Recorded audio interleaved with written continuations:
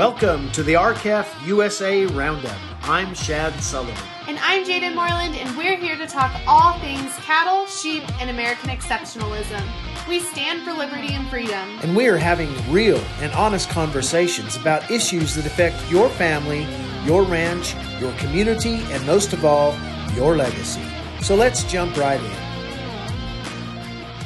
This episode is sponsored by Tri-State Livestock News. Founded in 1963, Tri-State is a leading publication within the livestock industry and is the commercial cattlemen's and horse industry publication.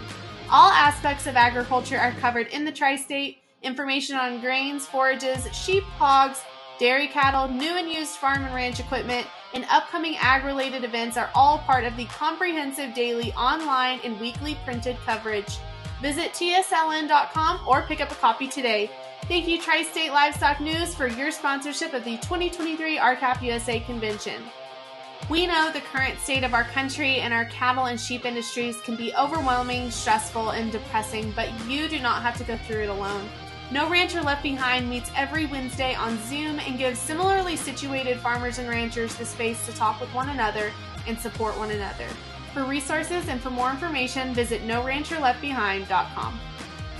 Welcome back to the RCAF USA Roundup. It has been a while and it's so good to be back. You may have heard in our intro, I have a new co-host. He has been a guest on our show before. He's a board director at RCAF USA, property rights chairman at RCAF USA. He's a freedom and liberty loving American cattle rancher, and he's my dear friend, Shad Sullivan. So I don't know about you, but I am so excited to see what he's going to bring to the show, and I can't wait to share this first episode with you. So let's get to it. Global elites are trying to monetize the air we breathe and control our food production? Are we kidding? We wish we were. But plans for natural asset companies are in motion, potentially leading to the largest property rights violation in American history. So we sat down with property rights expert Margaret Byfield and Utah State Treasurer Marlo Oakes to find out what you need to know and what we need to do to stop natural asset companies right here on this episode of the RCAF USA Roundup. Today we have two very special liberty-loving guests with us. Margaret Byfield, a private property rights expert, and Utah State Treasurer Marlo Oakes. So thank y'all for joining us today. Why don't we start with just a quick introduction from each of you. Just kind of tell us a little bit about yourselves and where you're from, what you do. Margaret, how about we start with you? Sure, thank you. And it's nice to be back with RCAF on their podcast. So thank you for having us. So a lot of you probably know I do come from an agriculture background. I was raised on a ranch in central Nevada, which our family filed the case Hage versus United States. So that should trigger a lot of really good memories for many in your audience. That we're a property rights organization. We were founded in 1992, and we continue to work on these national issues that are chipping away at our property rights. Very nice. What about you, Treasurer Oakes? Yeah, so I've been in the treasurer's office for about 2.5 years and spent most of my career in investment management and investment banking. So really the economic system, and the treasurer's office is really kind of at the crossroads of politics and our economic system. And so I've, as one of only two state treasurers in the country with institutional investment management experience, I've been speaking about economic freedom issues, and certainly what we're talking about today is one such issue. So it's an honor to be here. So, Margaret, you are the executive director of the American Stewards of Liberty. Kind of tell us about what that is and what exactly it is y'all do. Well, we work with a lot of landowners. We work with a lot of local governments. Our push is to work to protect our property rights because that is critical to our individual liberties. There's the very practical side, which is we need to be able to grow our food and protect our homes and raise our families in a safe way, and produce goods that will contribute to the local economy, therefore the national economy. But along with that, I think the piece that Americans have forgotten, and we really haven't taught this current generation, is that the ownership of property is what allows us to protect our liberties, our individual liberties. You know, a lot of people will say, no, it's the Second Amendment. It's our freedom of speech. It's, you know, the other rights that are enumerated in our Bill of Rights that allow us to have freedom in this nation. And what I normally will tell people, and what are those rights? Those are all property rights. And so what we do is really protect that very basic right that protects all other rights.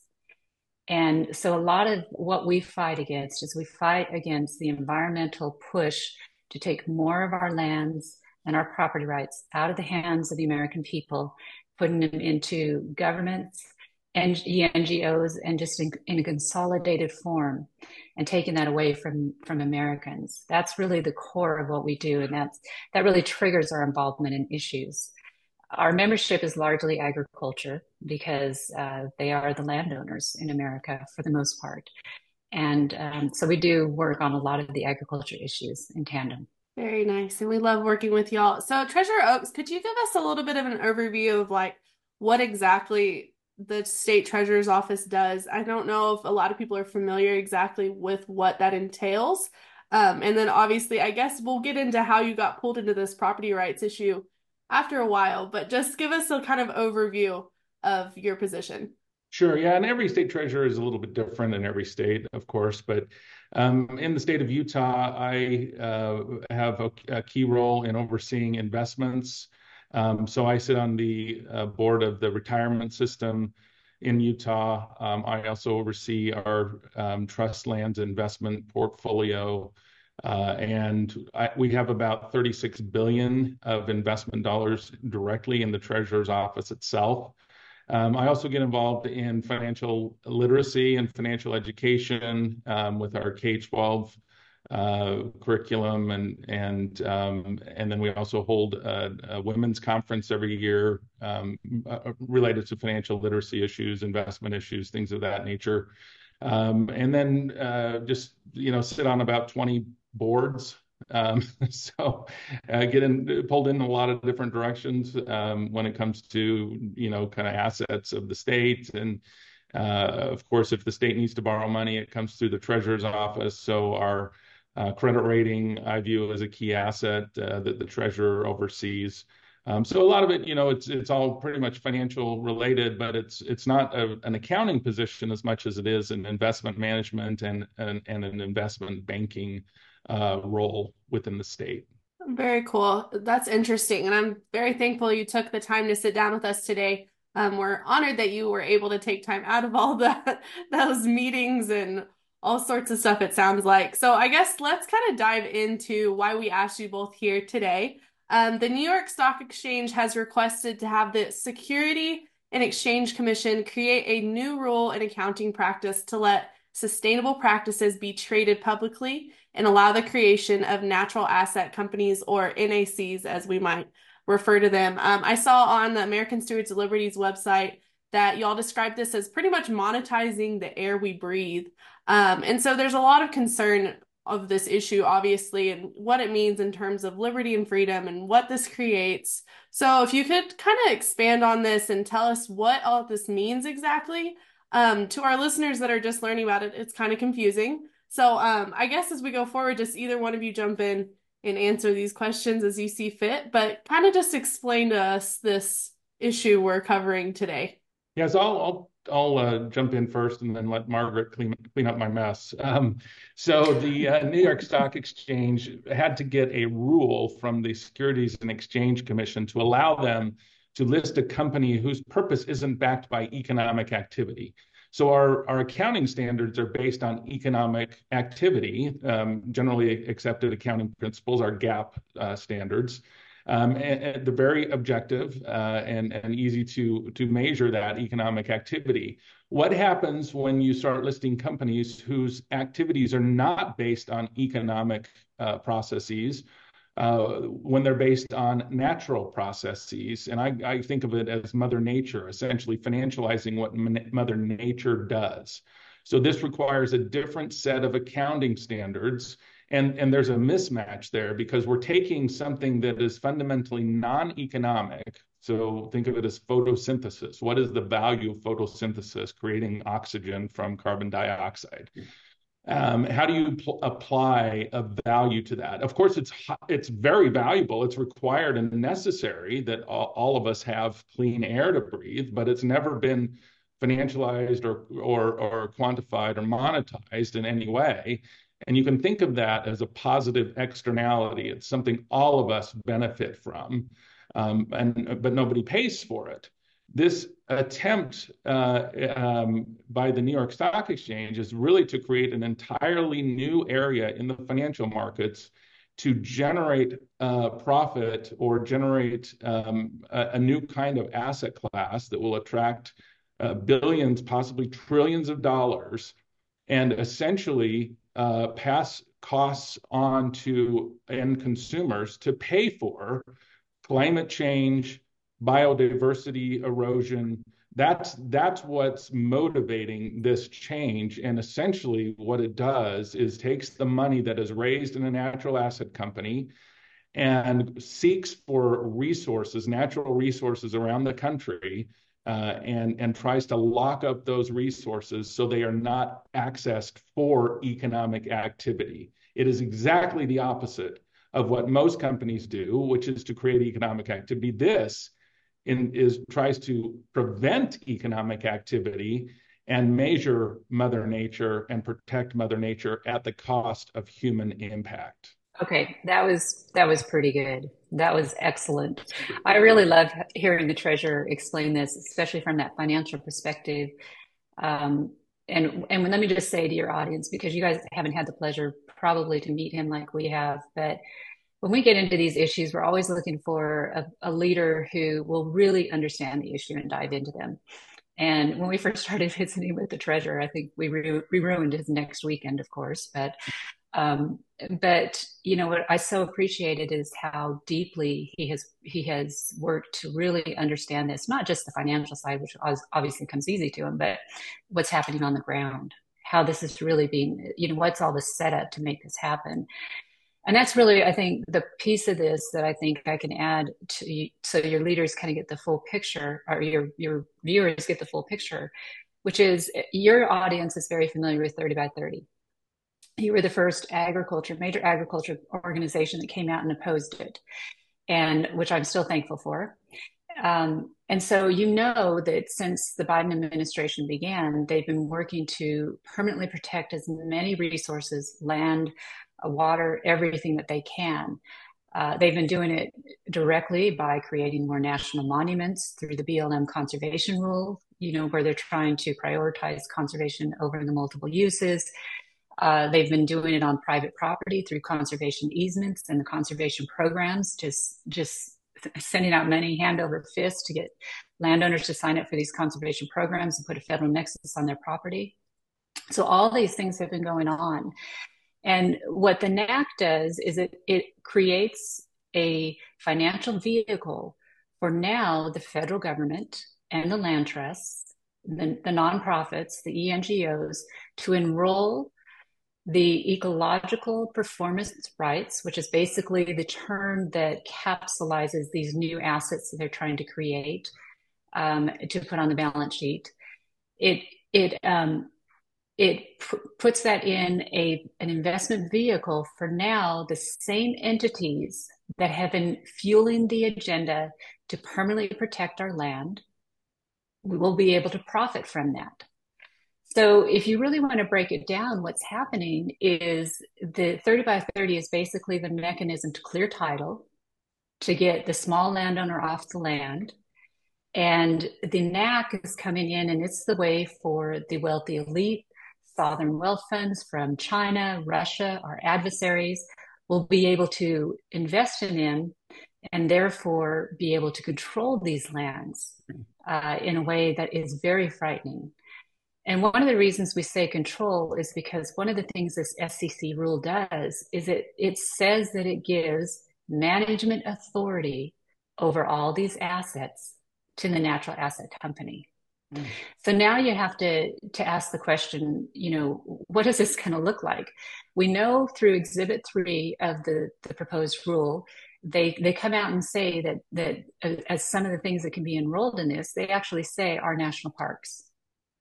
So if our national parks are enrolled in the NAC and the Chinese Sovereign Wealth Fund invests and controls the majority share of that NAC, who do you think is managing our national parks? You know, this is where, when you really break it down, what this all leads to, it's pretty frightening what they're trying to do. And in a lot of ways, it's the end game. I know a lot of you probably knew my dad, Wayne Hage, and, you know, he said from years and years ago, he said, the environmental movement is not about whether we're going to use our resources. It's Bingo. always been about who is going to use the resources. And that's what this next move is really putting into play. Wow. So, 10 years ago or 12 years ago, when I started seeing things like sustainability, it became a popular word. And I knew that was a little bit iffy because they were creating mechanisms like the Global Roundtable for Sustainable Beef and the Global Roundtable for Sustainable Soy. And I recognized early that it was a liberty limiter, right? And that in the end, I felt like they were going to create this crisis, which we call climate change, to grab control of all land. And then to make the people feel better, they had to create a solution. And so they called it sustainability. I've been preaching for a long time that sustainability is nothing more than consumption and production control. It's flat out communism. So with that being said, I assume that this comes from a global hierarchy, just like sustainability does, maybe the global cabal using the United Nations to implement these programs down to our level. How does, number one, it's a two-part question I have. Is it legal in the United States under American law, number one? And number two, is it constitutional? That's the two questions I have right off the bat. Well, I would say, to begin with, if we take, there's a couple different elements, and let's start with just breaking down enrolling our federal lands, or the ecosystem systems, the natural processes, those rights into these NACs. Then, first off, the SEC, which is the one that's approving this rule, does not have the authority to any authority over our federal lands. So they simply are regulating the New York Stock Exchange. But by this rule, they are conveying that ability to these private companies. So that's very concerning. So they don't have authority over these federal lands. So that's been one of our questions, is what agreements have taken place with the federal land agencies to make this come about? Are there any, or is it just being done? The second part of the management authority is that that Congress has delegated the management authority of these lands to the federal land management agencies, not to the SEC. So again, we think they're way out of bounds by approving this rule, transferring that authority. On its surface, no, it's not constitutional. And that's why they're trying to do it through administrative rule. So there are a lot of really concerning pieces to it. But if you look at the BLM conservation rule, what that's going to do, that's a little bit different. Like with the national parks, those can be enrolled directly, or the ecological rights enrolled directly into the NAC. And with the BLM conservation rule, if that is allowed, if they succeed in creating that, they will be creating conservation leases. So now it's whoever acquires that conservation lease on the federal lands, they can enroll that into a NAC. So there's a couple of different ways that they get around it. But the other piece of this that I think is very concerning, it's illegal to do it, but I don't think it's right. And that is how conservation easements will be treated. So conservation easement is a separate right. Once you sign a conservation easement, you have sold that development right with the conservation purpose to a land trust or the government. And that is a right that they now own separate and can invest in a NAC if they would like to. And so the concern is those conservation easements on private land then can be enrolled with or without the landowner's permission. So let's stop right there, because I want to touch on that, Margaret. Obviously, in my area of Southeast Colorado, the conservation easement deal blew way up 15, 20 years ago. And there are many, many hundreds of thousands of acres under conservation easements right now with still the original landowner. Now, I don't blame those people for doing what they did. Uh, Everybody had trouble, or one had a different reason for getting into a conservation easement. Thankfully, my family or my dad had the wherewithal to not to kind of see into the future and understand what those were, so we don't participate. But let's just take, say, my neighbor Joe. He owns his ranch, has owned it for, the family's had it for 100 years. They put conservation easements on it. To make it easy to understand, this conservation easement has certain standards it has to live by right now. The owners of that easement may enroll that easement into a NAC, which then assumes management control of the easement. And within the management control of that easement may be written rules of production. Is that correct? Yeah, so that the conservation easement already controls the land. So that's already the primary purpose for the land. And that is the conservation purpose for that easement is defined in each of those easements, in every individual easement. Right. So it could be for the purpose of protecting the species. It could be for a number of different things. But that conservation purpose is what now controls the land. The use of the land is subservient to that. So what the landowner does is subservient to that. That's also a separate right that you can take a look at the Nature Conservancy's balance sheet, and you will see it that they have a number on their balance sheet of the easements that they own worldwide. So it's if you remember how when easements first came out, one of the things that like the Nature Conservancy was caught doing quite a bit was they buy a conservation easement and then they trade it at a profit to the federal government or another land trust. And so landowners started getting smart, and they would write into the contract that couldn't be transferred. Some of them would do that. So, and then that would stop that practice for that particular easement. But the question here is, how many of those contracts have been written to where they say the conservation easement can never be enrolled in an investment product? None. Exactly. So, that's the issue. And so now one of the things we've been watching is the language of these conservation, of these land trusts. And I'll use TALT, the Texas Agriculture Land Trust here. Yeah. Their recent literature has been coming out talking about the importance of the ecosystem services that they provide. So we're starting to see these NAC terms show up in these land trusts as they are, and I know what's happening. They are all thinking this is another profit opportunity for them. They enroll the land trusts, they enroll the easements into NACs. They get paid for that. And then they are also the ones who are paid to make sure that those resources are protected to meet the sustainability requirement of the NAC. So they get to double dip. They're going to clean up on this, on the backs of landowners.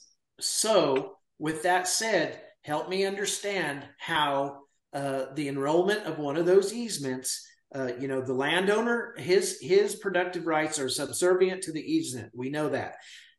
Is it possible for him to lose all productive control, and he would still own the land? He would still own the land and have to pay the tax on the land, but not get to produce off of it. That's where I want to go. Yeah, it is possible, because it's possible right now under a conservation easement. Okay. That conservation purpose, typically the easements that I have read, the conservation purpose is very loosely written. It complies with adaptable management principles or U.S. Fish and Wildlife Services, species protocols, which change. Yeah. It's all very flexible from that side. The contract that the landowner signs with all of the restrictions is going to be about, the last one I looked at was 12 pages long, with all the things you cannot do on your property, how many houses you can have. I mean, what you need to understand about the conservation easement is the easement holder has all of the authority to do what they want on the land. The landowner has all the restrictions. The only one who's prevented from using the land is the landowner under a conservation easement. So that's how it is already today. And so, that's going to continue, except now there's another layer of management. And that management is from a NAC whose purpose is sustainability, making sure that there are no activities that are not replenishable that occur. And that sustainability definition is tied back to the UN accounting method, which is what they're using to stand up these NACs. So that sustainability definition is going to change as policies change. In fact, I unfortunately spent most of this weekend in a rabbit trail going through all those UN documents, just trying to get their definition of sustainability in these financial accounting Well, and documents, and you can't find it. right. It's fluid. It's whatever they want it to Yeah. be in order to grab control of the land. And so, what you explained to me about easements on private land, it makes it a little clearer and easier to understand how they can gain control on the public owned land, say on a BLM lease that somebody's producing off of now. They already don't have the control of the land in ownership, so they could actually end up losing their lease, and it's all null and void right then and there. So that makes it very, very understandable. So let me ask, while we're on this subject, how does this, or how can it affect a landowner, say, that doesn't have any type of conservation easement, any trust, relation to trusts, that is wide open, no encumbrances, but has taken money from federal programs like drought programs or production programs? Is this interrelated? Well, we think so because those programs meet the definition. So remember, we're not talking about enrollment of physical land. That can be enrolled, but that's really not what they're after. They're after these new made up rights, this new asset that they're making up. And so they're going to quantify and monetize, what is the benefit from the conservation reserve program on somebody's land where they're not going to use it for 10 years. What's that benefit? And they're going to quantify that and put it on a balance sheet or enroll that in the NAC. We're not quite sure how all of that is going to work. What we know is that it meets the definition. And not to confuse this, but let me pull in another element of this that we really haven't talked a lot about that might help make sense. In tandem with this NAC rule, the White House finalized their national strategy to create natural capital accounts. And the purpose of those, that was in January of 2023. The purpose of that is to take all of these new values of these ecological systems and natural processes that they're creating out of thin air to place on the federal balance sheet for the purpose of inflating our collateral so we can increase the national debt. Yeah. But so those are things like my question, and I just sent this out to a couple people is, so now who owns that? Number one, if let's say it's land that has CRP on it, and this new ecological system, natural process value, who owns that? Is that owned by the landowner, or is it owned by the governor who put the federal program on that essentially paid for that? Does it go on the federal government's balance sheet? Wow. So that's a real question. But in tandem with that, though, the other part of this is what we do think is going to happen to the landowner, all landowners, period, whether or not you have those programs or not. And Treasurer Oaks can speak to this better. The way that placing this value on natural processes can inflate the financial markets. They have an extraordinary number that they've come up with, that how much value it's going to add to the financial markets. But what's going to happen is that new value is that going to become a part of the land base? When it comes time to determine the tax value, does that inflate the tax value on that land? So it could be, yeah. So it could be something that every American feels directly through the tax system, the property tax system right now, because this new value is going to inflate the value of their property, which therefore is going to increase the taxes they're going to have to pay. Yeah, so financial assets around the globe have been valued. They say there's a value of about 1.5 quadrillion. The natural assets, these natural processes, I've seen values of 4 to 5 quadrillion, so multiples of what the financial assets are valued at. And so literally creating value out of thin air, applying a value to these natural processes because they're so ubiquitous around the globe, and there's really no way to assign any kind of objective value to it. I'm not sure how they came up with that 4 to 5 quadrillion, but that's what they're trying to legitimize. They're trying to get this create legitimate values for things that really are completely subjective and should never be financialized. But that's really where this is going. And one of the most dangerous aspects of this is really taking subjective processes, assigning an objective value to that, and then pushing behavior in the marketplace based on that economic value. Well, and I would interject there and say that placing, it's almost like it's nothing. They're not placing value because there is no certain value of these natural outputs, but they are using the lie of placing value to gain control of the land, which ultimately gains control of productivity of any and every kind. And so as we see all of these nations crumble around the world, I come to think, well, is this all interwoven and related? And I believe it is, to gain control of the productivity across the world, because that is what ultimately under Agenda 2030 is to gain total control, and we can go down those rabbit holes too. But real quick, what is to say, and I know there's no way to measure this now, but what is to say that we don't have foreign adversaries like China and all of these Middle Eastern nations that hate us right now come in and form their own companies and buy in or invest into these NACs? I mean, who is going to be the overseer or the keeper of the gate, so to speak, on that? I mean, is it just going to be a free for all? Yeah, I mean, that's a great question. And that's one of the issues that I raised in the op-ed in the Wall Street Journal back in November is these are publicly listed companies that can raise capital from investors globally. And if you can invest in our capital markets today, as any of those countries can do, as far as I know, they could do the same thing with a natural asset company, and they don't even have to form that company. They can just have some American entity form the natural asset company and allocate a certain amount of capital to each of these natural asset companies, and essentially the purpose is the same. That money is seeking to find natural resources that can be locked away from human extraction. And so what better way to cripple a country than by locking up its natural resources without a fight?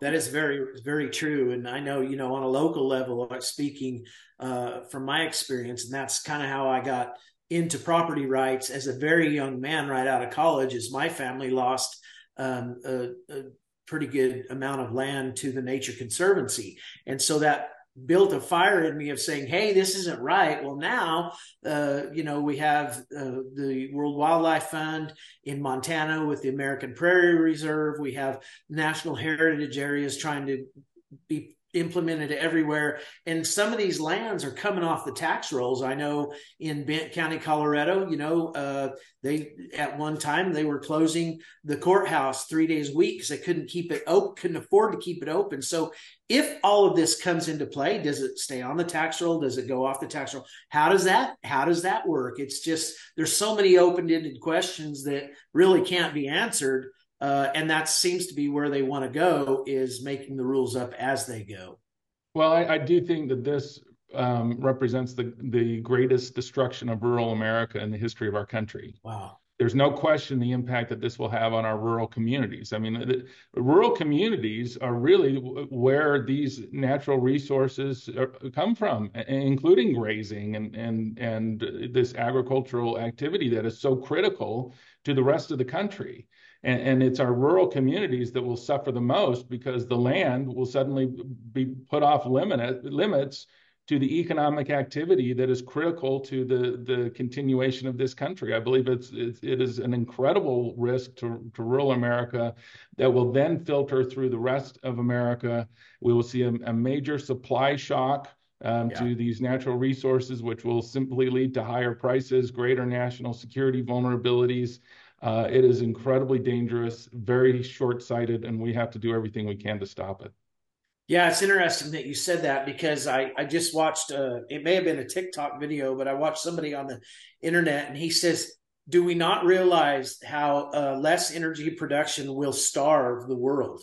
And Yeah, I'm sitting here going, "How does this work?" And he went through the whole thing, and it's almost like the way we used to explain how beef is more than just beef, right? We have so many byproducts of beef. Well, it's the same with energy. I mean, we make so many things from the oil and gas industry that we can't live without. And those things are go downhill to the food production, food safety, all of that. And people don't realize while they say, "Hey, let's end all this energy and the move against the beef industry or the beef production across the world, the anti-meat agenda," they don't even realize they're going to kill themselves because we depend on that for so much more than just what's on the surface. So that's exactly right. it's very, very, very crazy situation we're in. Well, and if you want to cripple society, you go after energy and agriculture. Yes. Those are the two foundations of any society.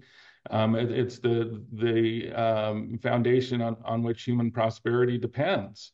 The other thing to remember is that climate and crises narratives are really used for tyrannical purposes. James Yes. Madison said the crisis is the rallying cry of the tyrant. Wow. And I use that constantly. I tell people that all the time because we're hearing here in the state of Utah, we've got a housing crisis. We have a water crisis, right? Anytime that crisis word is used, my antenna go up. And everybody should be, their antenna should go up when they hear any kind of crisis. So the climate crisis, it's a pretext. What they have said, those who are pushing the climate crisis narrative have said, is that it isn't really about the climate, it is about economics. So AOC's chief of staff back in 2018, 2019, I believe, said the Green New Deal wasn't originally about climate. It was about how do you change the economic system. The UN commissioned a study back in 2018. The headline from that was, "We cannot address climate change with capitalism." Christiana Figueroa is the head of the IPCC, the UN body that wrote the Paris Climate Accord. She said earlier in 2015, she said, "This is the first time in the history of the world that we have tried to intentionally change the economic system that has been in place for the last 150 years across the globe." That's what this is ultimately about. That's why it is about power. It is about control over our natural resources. And we've got to wake up to that and demand that we stop the consolidation of power. And it starts with property rights. Well, Treasure Oaks, I go back to my dad, and he always said, basically on his deathbed, he said, "We will not change this country until everybody has to sit in the dark, cold, and hungry." And Wow. that made a lot of sense to me, but it also scares me too. So my question to you or to Margaret is, how do we wake, non-agriculture, non-rural people up?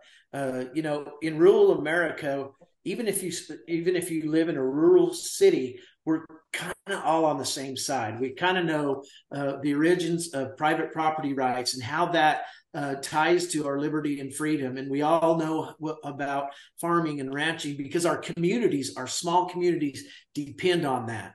But for the larger urban communities, how do we get out there and say, "Hey, this is really happening. It's not fake. We're not making this up. It's the truth. 2 + 2 is 4. So this is where we're going. And your food on your table, or the heat in your house, or your ability to drive across the state line on a vacation rests solely upon this." How do we do that? How do we change the thinking? Well, I think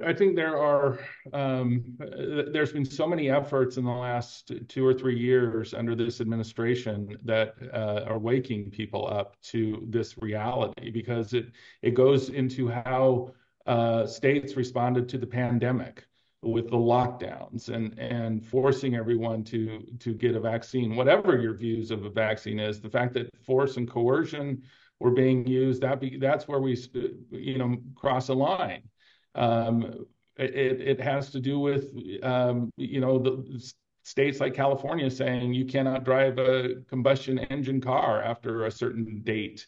We're seeing efforts that I think go too far, that people are waking up and saying, wait a second, this doesn't make sense. This isn't good. And so I'm hopeful that people are connecting dots here and seeing that this is a part of a much larger agenda that ultimately strips us of our individual liberties and our freedoms.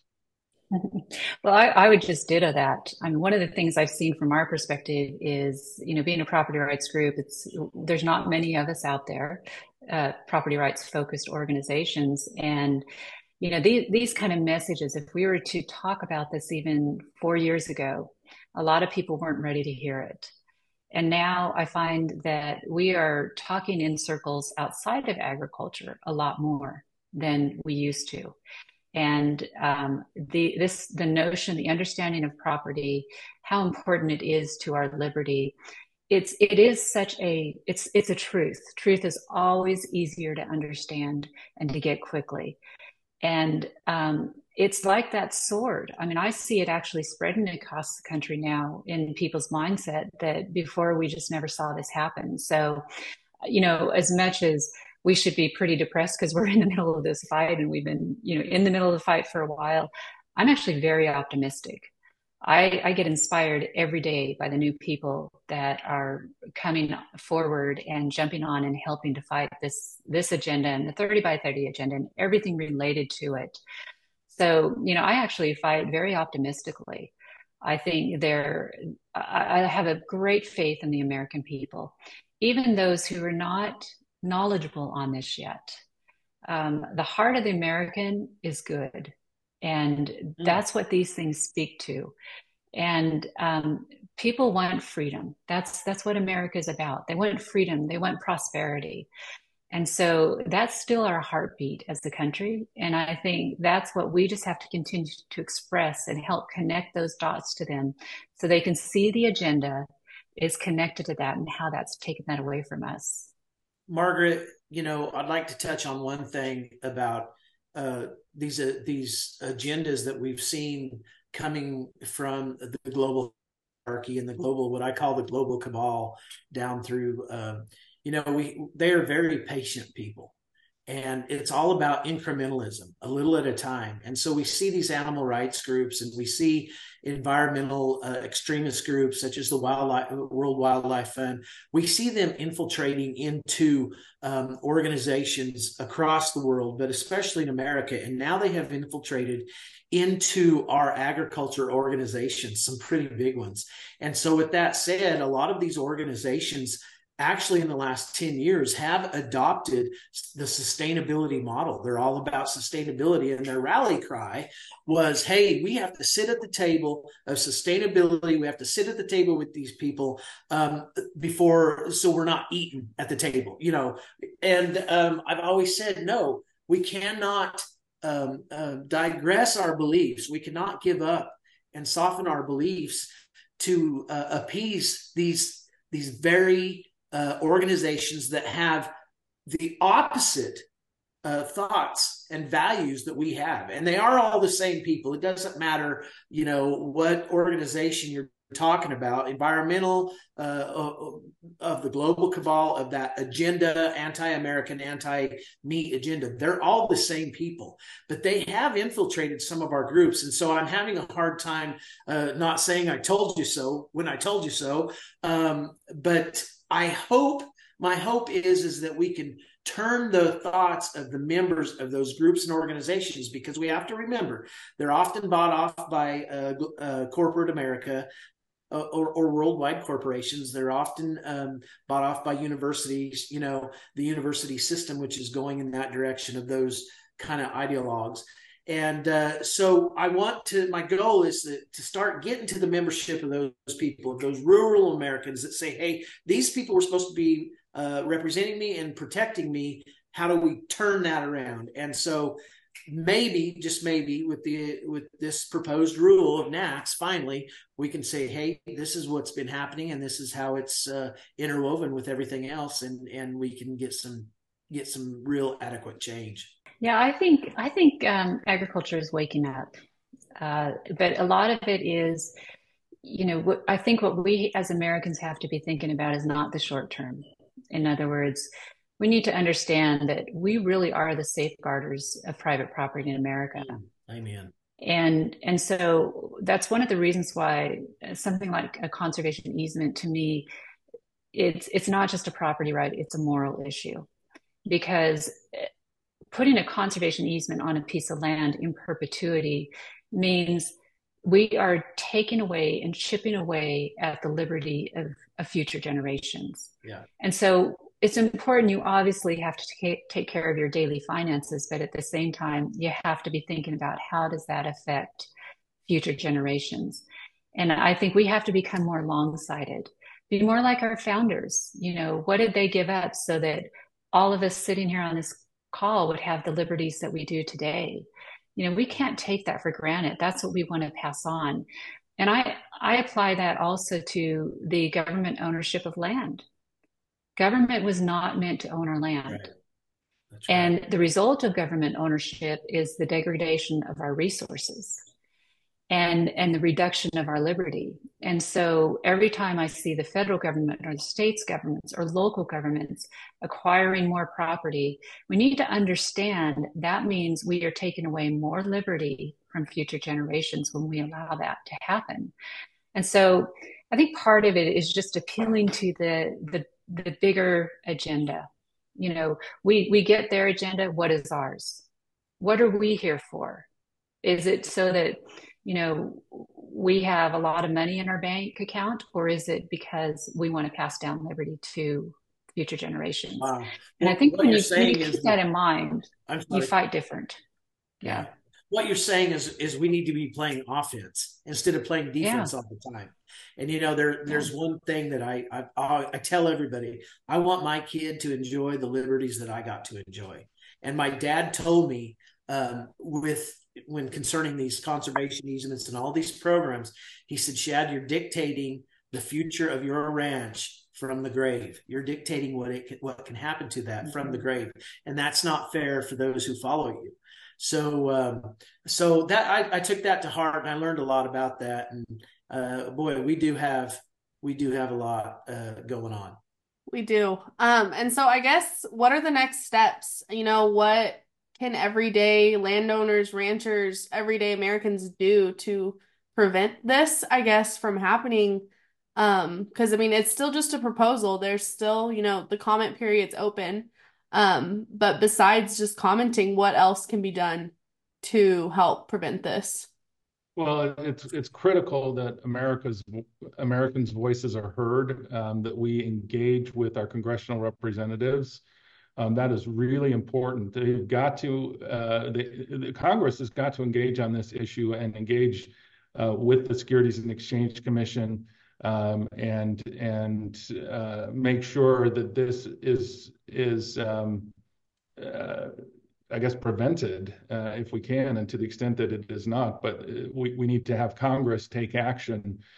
So Congress has got to be engaged, and that really comes from us everyday Americans contacting our congressional delegations, but also our governors, county commissioners or county leaders should also learn about conservation easements. There's an effort here in Utah to get more land enrolled in conservation easements, and that's happening. I've seen county commissioners, speaking about conservation easements in an effort to get land in those. And we've got to educate people, so people can definitely reach out to the different local, state, and their national elected officials and alert them to what's going on and tell them to get engaged. Can states pass any kind of resolutions against this? Yeah, I know that states are looking at legislation to protect themselves from this. It remains to be seen how that evolves, but that's certainly a very hot topic right now at the state level. So yeah, even reaching out to your state legislators on this could be helpful. Very interesting. Margaret, what would you say? Yeah. I would say ditto, absolutely. Specifically in the House, I think the committee that's in charge or that oversees the SEC is the Financial Services Committee. So only 3 members on that committee signed on to Representative Hageman's letter, Wow. where she was asked for the comments to be reopened. And so I think it's really important, since they have oversight over the SEC. I think each one of those members should have to make a personal statement as to whether or not they oppose or support NACS. And how And many so people I would are on ask that. committee? I think it's going to be, I think I'm going to, well, from the Republican side, probably a good 15. So we actually have 15 or so. Republicans that have not We signed do. on to her letter. Oh, we do. Yes, Yeah. absolutely. And you can go to the internet and look up, just type in House Financial Services Committee. Yeah. And then on our website, we also have Representative Hageman's letter. I'm sure you guys have it up as well. Put those two side by side and you will see, who signed and who didn't. And then I would reach out, if you have any communication with those members, reach out to them and ask them what is their position on NACS. We really need to get them on the record and publicly on the record where they are on that. Okay, so let's say, okay, so the timeline on this is we have to have our comments submitted by January 18th. That's 8 days away. Tell us what happens. Let's say 1 million people get on there, and we're going to post that link below. But let's say 1 million people get on there and they give their comments opposing or for. I don't know how everybody will do it, but the majority of them will oppose it. Then what happens? Well, under the SEC rulemaking process, typically the applicants are able to rebut any comments that come in. And so that'll happen. They have up until February 2nd to do that. What's really interesting and a very good sign for our side is that in this case, they actually are allowing anybody to rebut those comments. So American Stewards, we already filed comments in the first round. And so we can then go in that rebuttal period and file comments on things that we disagree with that others have filed if we want to get that engaged, which we probably will. And so there is that rebuttal period. I think that's important as well. And then the SEC, there's a time frame for it to make its decision. And a couple of things can happen. They can require a hearing, which would then extend things out for, I think, up to another 180 days. Or they can just go ahead and make their decision, which I think would happen sometime in March. So there's still time in here to really make our case to the SEC why this should not be approved. And I think we're at that moment where maximum pressure is going to be really important for us to make our case. Yeah, no doubt. Maximum pressure. Well, half of this just blows my mind, because I just don't even understand how people could even support something like that. But y'all, this was an amazing conversation that was very insightful and very inspiring for one, just a good American pep talk in some ways of reminding us of our values as Americans and as ranchers. But I guess, do y'all have anything else to add or any comments of, one main thing for people to pull away from this conversation? Well, I'll just say that I'm very grateful for the ranchers of this country. Every time I eat beef now, I'm especially grateful after seeing an advertisement for crickets. To buy insects. I'm just grateful that we still have ranchers that are willing to do the hard work to get food on our table, and you can count me as a defender of those rights and how critical it is that we keep the power in the hands of the people and not allow power to consolidate into the hands of the few to dictate how we live. And I'm just grateful for the opportunity to be here and to discuss this issue with you all. Yeah, it's not just conspiracy theories anymore. No. Margaret, do you have anything to add? Sure. Well, first off, I want to thank Treasurer Oaks. Really, it's when he stepped into this issue. His op-ed in the Wall Street Journal is what alerted the business community to this, and it opened up a whole new group of people that became very concerned about this. So, the importance of him standing up and the stand he's taken, I think, needs to be recognized. It's really important to where we are in this fight. And I would just tell individuals, the people, do not lose heart. You know, this is the best nation, and it is worth fighting for. So I know we all get ground up in these issues, but at the end of the day, this absolutely is worth fighting for. So don't lose heart. Just keep fighting. Margaret, I have one last question. If the proposed rule is allowed to go forth and proceed forward, and they implement it, what does that look like? Well, I would say we still have a lot of other places to fight to push this back, number one.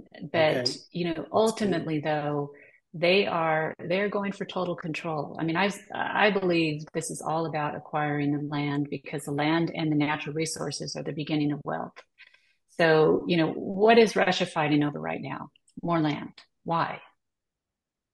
Because that's what they need to control the people and to control the country. That's right. The same thing is happening in Israel. That's a battle over land for a good reason. So they know that if they can control our land, they can control the people. So we have to remember that you either have the right to own property or you are property, and that's ultimately what this is all about. Wow. And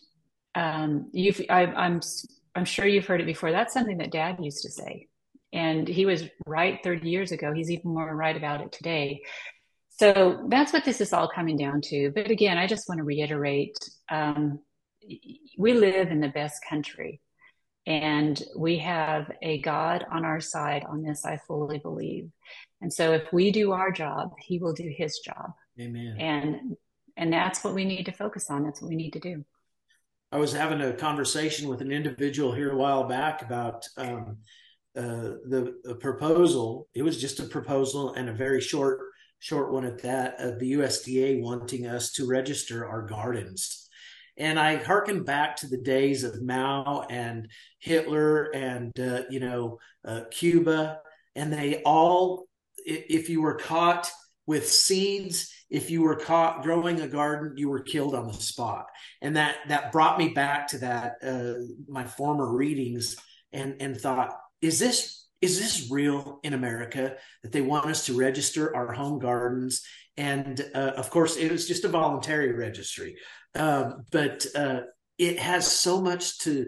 It speaks so much about the future and where they want us to go. And so right now is the time that we as Americans have to stand up and fight for our liberty, but especially property rights, because property rights are the foundation of life, liberty, and property.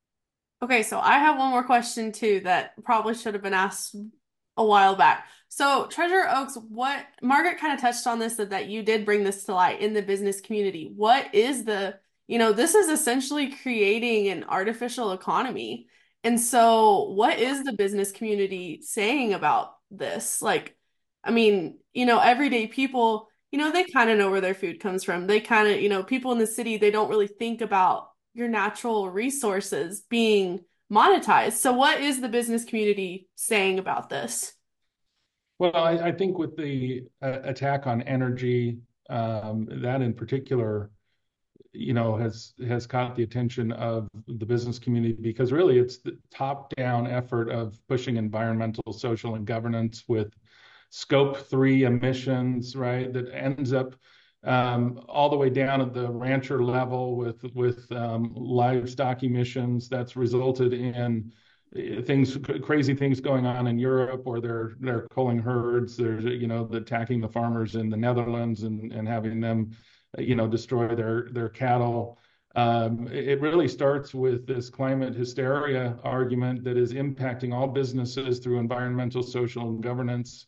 And people can see that this is very closely tied to ESG. Yes. That the climate hysteria is really driving this agenda to shut down our economic freedoms. And that's really the message that I try to communicate to businesses. And there really is no person on the earth or business that isn't impacted by natural resources. We all depend ultimately on natural resources.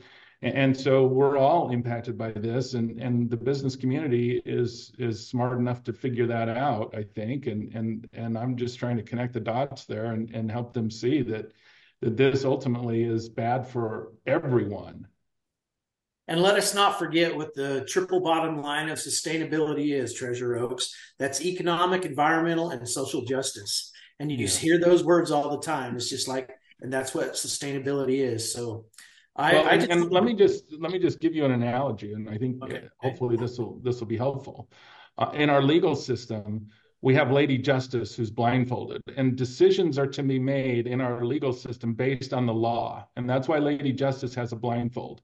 Wow. As soon as Lady Justice pulls the blindfold off, then she starts using things like empathy to decide who is the oppressor, who is the oppressed, and making decisions based on that. It corrupts our legal system.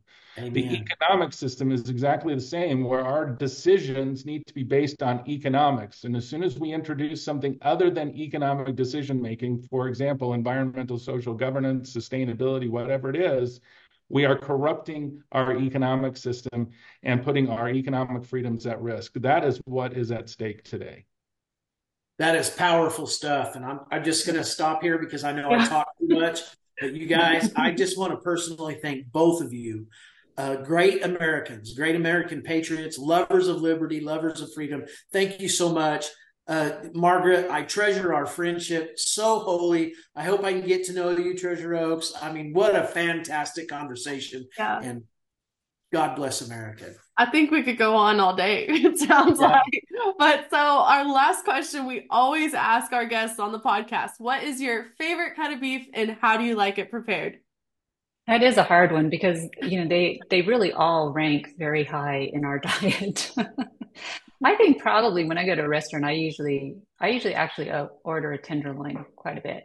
Okay. But what I cook at home, I cook a lot of chuck steaks, and I cook everything at home because there's so much flavor in all of them. There's so much you can do with beef that it's hard. It's like picking your favorite child, right? Man, USA beef. I'd say a prime rib roast, medium rare. Oh, yeah. Yes. That's pretty good. Yes. Thank you, Treasurer Oaks and Margaret, for joining us and for bringing these important issues to the attention of Americans. Property rights are the foundation of this great nation, and we need to raise up and make our voices known. And to do that, you can submit your comments to the Securities and Exchange Commission until January 18th. It takes 2 really quick minutes, maybe not even that. You can submit those comments by following the link in the show notes on RCAF USA's social media or from the American Stewards Liberty website. You can also go ahead and give your senators and representatives a call at the Capitol switchboard number 202-224-3121 and ask them to oppose this proposal. Thank you so much for tuning in today. Stay updated, stay engaged in the conversation, and give us a follow at RCAF USA on Facebook, Instagram, Twitter, LinkedIn, and YouTube. RCAF USA is set apart from all other national cattle associations because we rely solely on membership dues and donations to carry out our mission to ensure the continued profitability and independence of United States cattle and sheep producers. We exist only because of the support from our members. We ask you to help support RCAF USA and become a member today. For more information or to fill out that membership, go to r-cafusa.com.